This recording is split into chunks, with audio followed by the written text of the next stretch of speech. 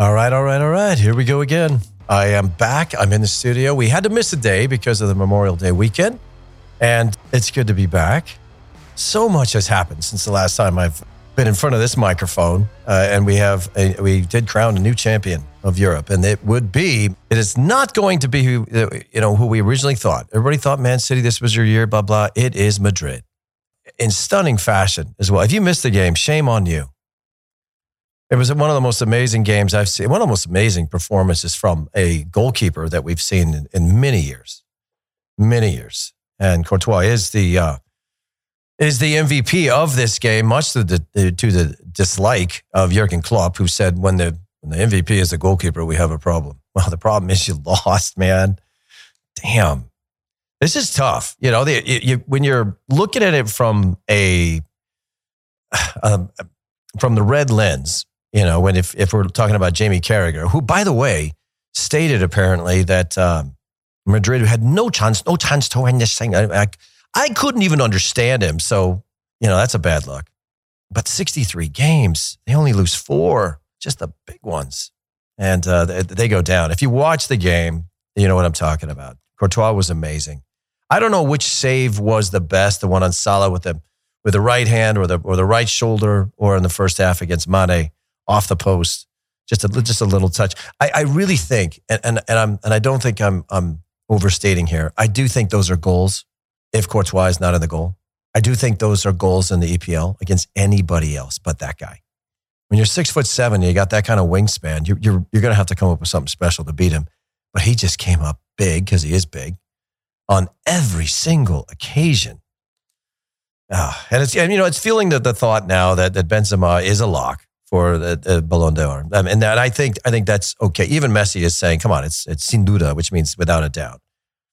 And what can you say about Ancelotti? What is there left to say about Ancelotti? Before we got to this, he became the first manager to win the league in 5 different places, and he absolutely. There's nothing really left to say. I love the dance. And when he did the dance at the end of the game with his teammates, I put it on Twitter. Check out me on Twitter, Eric Winaldo, a little check mark. Because I did post that. And that really did bring me some joy to see him celebrate that way with his players. For some of these guys, that's 5. That's 5 Champions League. 5. The whole hand. Not the 4, the 5. And Gareth Bale's on that list as well. Pretty amazing. And this is a hard one to swallow for Liverpool. If you remember the last time with Karius and his mistakes, and he tried to roll the ball out, and Benzema got there first. So this is punishing. And also, I would be remiss if I didn't mention the way that the Liverpool fans were treated. Those of you who watched the game, you know that there was a delay. There was a lot going on. Just a bad day for Liverpool on many, many, many levels. And it's also fueled now with worse news that Mane is now saying that he wants out, and he's rumored to go to Bayern next year, which is going to sadden a lot of people. Speaking of sad, did you see the medal ceremony? I've never seen Van Dijk. I didn't think Van Dijk was capable of crying like that. I mean, just pure across the line, just shattered. And then the funny part was the next day they had this entire. I don't know. They were on the bus. They had the parade. They're acting like they won the whole damn thing. Big smile. Only Liverpool. I mean, that's. I guess when you're used to that kind of disappointment, you take the good, because it was a fantastic year. They just didn't win anything.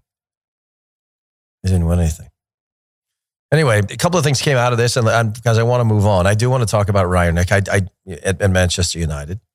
And all the turnover there, and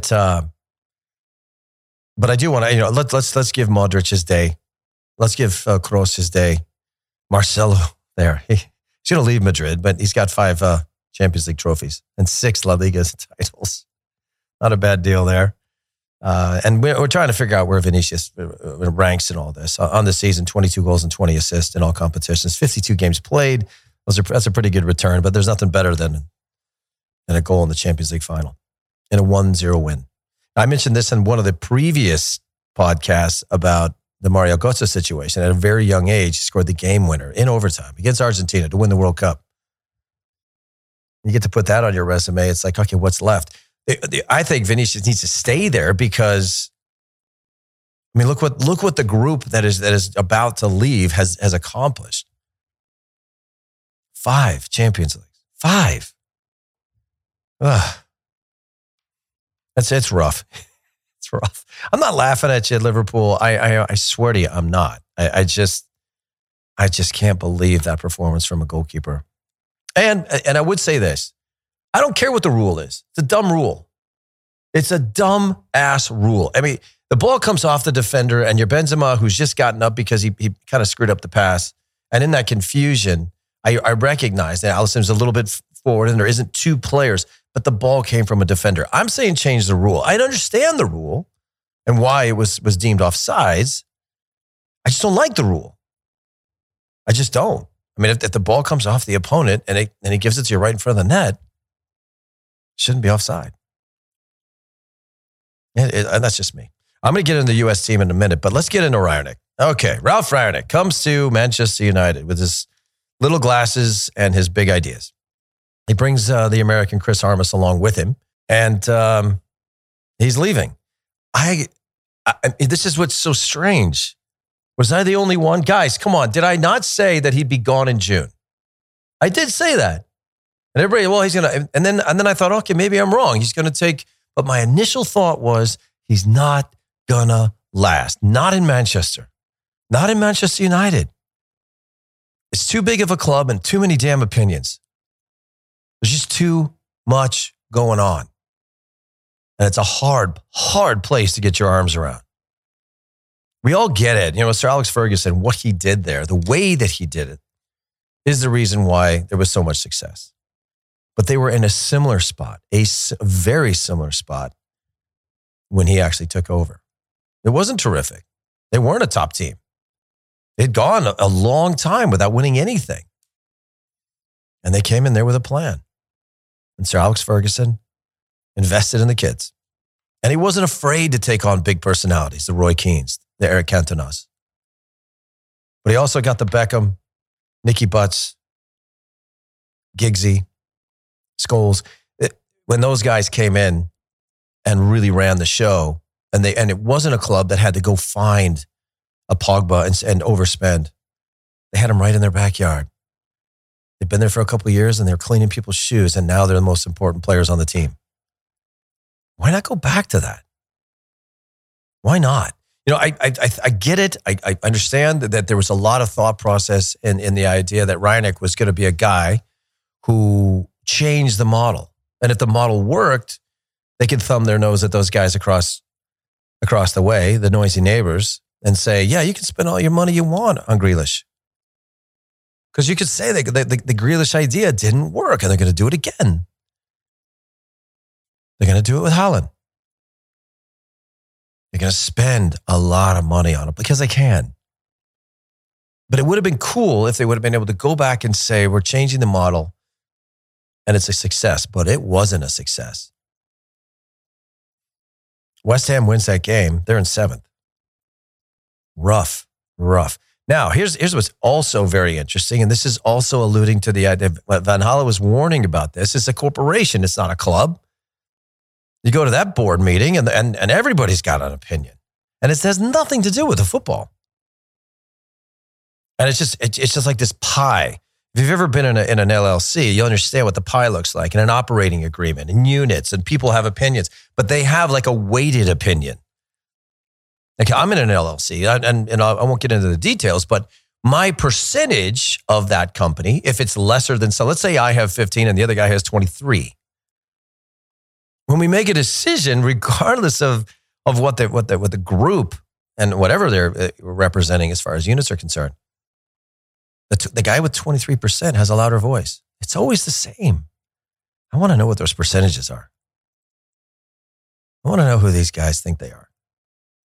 Because they show up with their smug faces and their nice suits. And it's sometimes the most simplistic solution is going to solve the problem. But these guys don't want to do it. They don't. They don't want to do it. The interesting part to me, by mutual agreement, Ralph will now focus solely on his new role as the manager of Austria. And he's no longer going to have a consultancy with Old Trafford. And when asked about this, Ten Hag was very clean. He just said, "Oh, that's up to the club." And he's right. You know, he likes to wish him all the best in his new chapter of his career, but get the hell out. My dad used to say, "Here's your hat. What's your hurry?" That's what happened. It wasn't going to last. 6 months ago, when I said he wouldn't make it to July, my instincts were right. Now, the reason why I'm saying that is because of I guess I would say my limited knowledge of the EPL when it comes to the inner workings of a club. But my limited knowledge of how they operate and my extensive knowledge of how Ralph Rangnick thinks would lead me to believe that this was never going to work. Never. And it didn't. It didn't. I'm not trying to pat myself on the back. I'm just saying Ralph Rangnick is on his way to Austria. And that's a better place. They speak German. There's just, Germans are different. They are. When you go through methodologies and philosophies about the game, the Germans actually are very simplistic in their way that they address these things. We've seen it time and time again, and I've alluded to this on many occasions. The EPL, if you go through the top 7 managers in the league, none of them are from England. We're fascinated with the accent. It's still good. That shit is still going on. It's not just in America where some English guy shows up and goes, "Well, you got to do this and you got to do that. Give me $1,000 and I'll make you a player." Yeah, all right. You know how many people are falling for that? In this country, it happens to them too. You get a bunch of suits that sit around, they start throwing shit at the wall, and they say, "Who's going to be the next manager?" We have to be interesting. They'll say stuff like that. We have to be globally aware. Sometimes it's as easy as knowing the club, understanding the inner workings of the club. And the biggest problem that they have is they can't go back to the well because they fired Gunnar. Solskjaer, he knew what he was doing. And you look at the numbers, and yeah, was it Gunnar's fault? No. It's all been revealed that the players were a pain in the ass. They were all complaining about the training sessions didn't look like a freaking circus.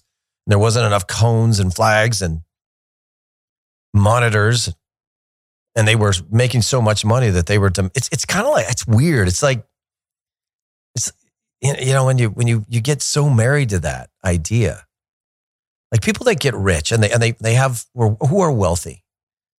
Some of them have all of those gadgets, all of them. And the funny part is probably like 10% of those rich, wealthy people even know how to work their own TV. They buy that stuff because they want to look important. Walk into my house and, well, I can push that button and that whole wall will disappear and turn into something else. Great. I got to have all the new things. And no, sometimes it's about connecting with people. It's about being a manager. It's about understanding what kind of players you need in your outfit. And it's you know what, there's one guy I'm going to watch. I mean, Lewandowski said he wants out of Bayern. Are we finally going to get that EPL experience? His statement was clean. He wants out. Is Lewandowski going to make his way to United? Is that going to be a fit? Because it makes total sense. I mean, Ten Hag, okay, he's Dutch, all right? Saying goodbye to the German wasn't hard. I mean, I don't know if you've been paying attention, but those two still don't like each other. I mean, at least those two countries, their philosophies are from two different complete spectrums. The Germans will say, "What's your philosophy?" "To score in 9 seconds after we recover the ball." Okay, what does that mean? We have to understand that all these little countries, the Belgiums of the world, right? They go after Martinez. It's working right now, but just wait. Holland's going to fight with her. So the only thing, a soccer player a Dutch soccer player needs is getting an argument as a mirror. That's a fact. I used to say this all the time. I mean, they're going to get to heaven and then they complain that the clouds are too white. That's what the Dutch do. They can never accept the realities of something good. It has to, how do we make this better? Grass is always greener. Does Lewandowski go to Manchester United? Probably not. Does he end up in Barcelona? Probably. God, if he does, that's going to be a great story. But the one that I really wanted to talk about is Darwin Núñez. He's at Benfica. This guy is a game changer, man. Unbelievable talent. Unbelievable. You didn't know he's at Benfica now. He's scored against just about everybody that you need to score against to impress people. And if these rumors are true, that Salah and Mane and then that's who you go after. Put him up there with Diaz. It's going to change the complexion of the team, but I think Klopp will figure it out. But they're not going to be as good as they were last year or this year. They're not. Liverpool's going to have a drop. Be ready for that. Manchester United might have a little push. Manchester City's going to stay right where they are. They're going to spend $100 million on another player and he ain't going to do shit. And it still isn't going to matter. It's going to be fun. Perisic goes to Tottenham. I didn't mention that. He's on a free transfer for 2 years. Good move. Great move. And the last thing I want to talk about before I get into the U.S. team is Gaga Slonina. He's currently the goalkeeper for the Chicago Fire. 18 years old. Wait, is he 17? I think he's 18. I think I wrote this. He might have turned 18 over the weekend. Who knows? But the reality is that he's garnished interest from now Chelsea and Real Madrid. So it begs the question for me. I get it. The kid's young. He's 17, 18 years old. But why the hell do all of our national team goalkeepers, why do we send them to England to sit on the bench? Stefan is at Man City. He's not going to play. Turner's on his way to Arsenal. And we get these stories about how the goalkeeper coach is talking about how he's going to make things difficult for our current goalkeeper. He's still going to be on the damn bench. So what we do in this country is we throw our forwards completely into the fire, the Sargents of the world, Pepis of the world. Just throw them in the fire and let's throw rocks at them when they fail. But we're totally accepting the idea that all three of our goalkeepers that could possibly be on our World Cup team are over there for training. They're not getting games. I don't know about you, but I'm my hands up for Horvath. He's the only guy playing. Let's go with him. Let's see if he can do something. He's famous for coming into the game and Stefan got hurt and making a pretty big save on Guardado in the against Mexico. And then we marched down the field and Christian Pulisic scores. And by the way, Pulisic has now taken taken Chelsea off of his Instagram and the whole world went wild. Like 5.2 million people were like, what does that mean? And then Lukaku goes, that's a good idea. I think I'll do that too. So this will be an interesting week. All right, let's get into the national team. So the national team has a couple games coming up. If you were not aware, I'm actually going to have to go backwards to get all of this information correct. So I'm going to go to my computer and I'm going to look it up. But these two games coming up and the list, we've had a couple of injuries. We've got Robinson's gone down. Mihalovic looks like he turned that ankle. And he isn't going to be able to make it. So it's actually testing, I guess you would say, our depth chart. But still, two very good games. And this is a really hard thing, though, because when you're on the national team, right, you just finish your European season, you're kind of really hoping for a little time off, but you never get it. You never get it. Well, at least we didn't get it. We never got it. Never got a break. And they're not getting much of a break either. It's going to be right after it.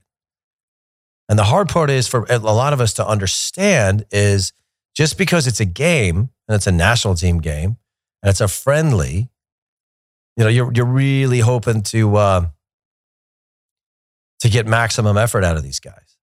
It's not that kind of game. There are guys that are trying to prove themselves. Carter Vickers is now a part of the team. Well, at least trying to work his way in. There's some great new additions. But this national team is I'll go back to it. It's really hard to find. I know this sounds really stupid, but it's really difficult at times to find the motivation to play in these kind of games. And you'll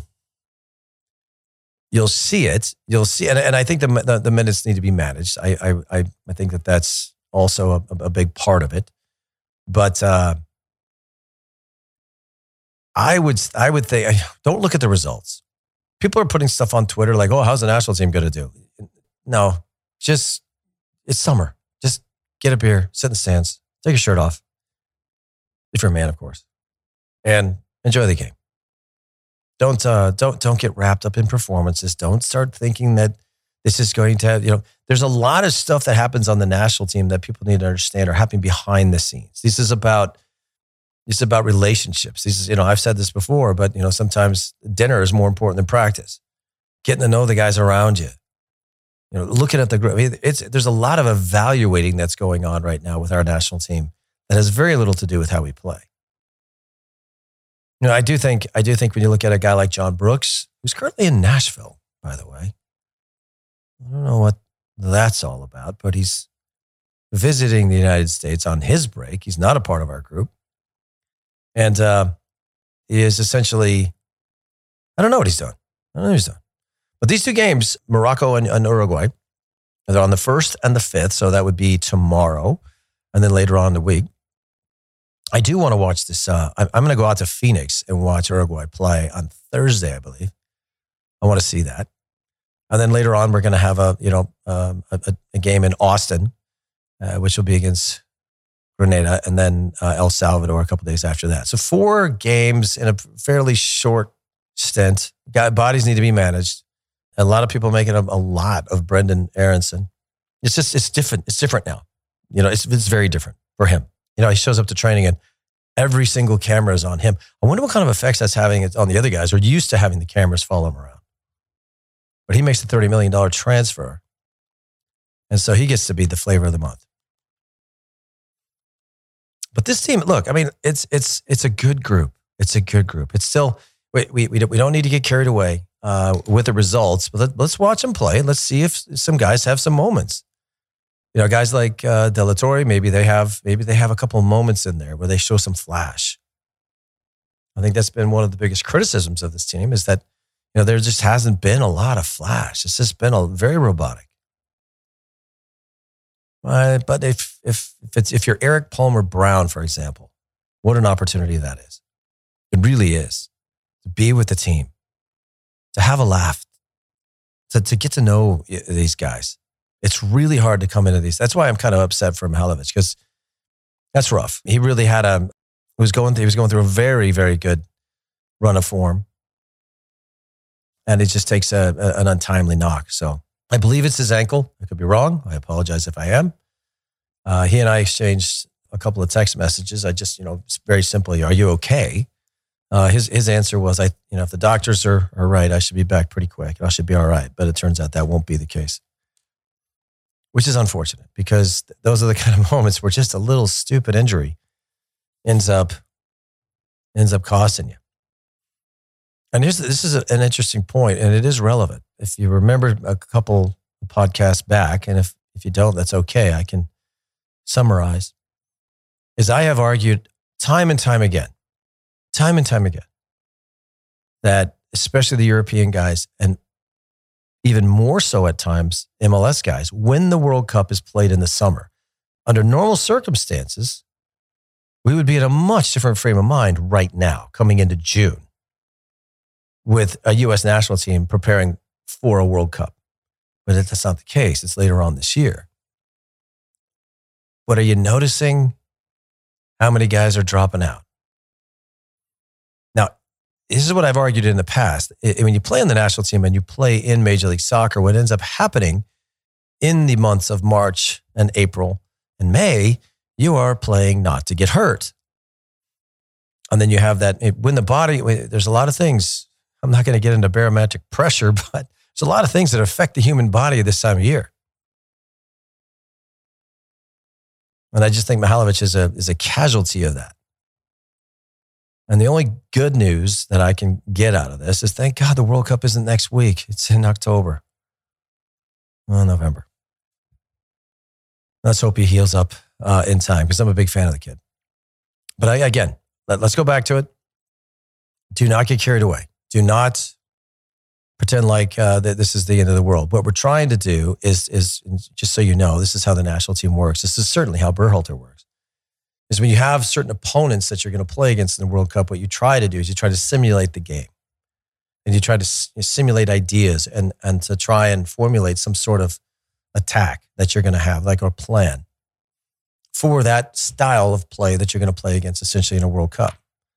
And these are really difficult things to work on because as a national team, you don't get them that much. It's hard because the coaching staff for this trip in June are over the top excited. They're greeting you at the door. They got a big smile. They're like, oh man, so glad to see you. Hey, welcome to the team. Let's get to work. And these guys are like, oh, this is the catch-22 of being on the national team. I could be playing golf or fishing. Let my body heal, but I'm here, hooked up to a monitor so these guys can figure out. And the problem is that especially if you're coming from Europe, is your body is really, really looking for some downtime. And then you're just going to hit the gas and try and make it up the hill. So I'm not even going to go there as far as what I think is going to happen as far as the injuries that come out of this 4-set, but there's going to be some.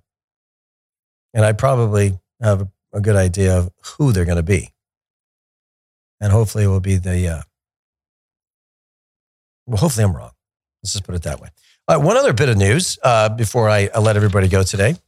So again, last warning, do not get stressed out when the U.S. team does not get a result. If they play well, this is one of the only times you're allowed to say, we played well and we didn't lose.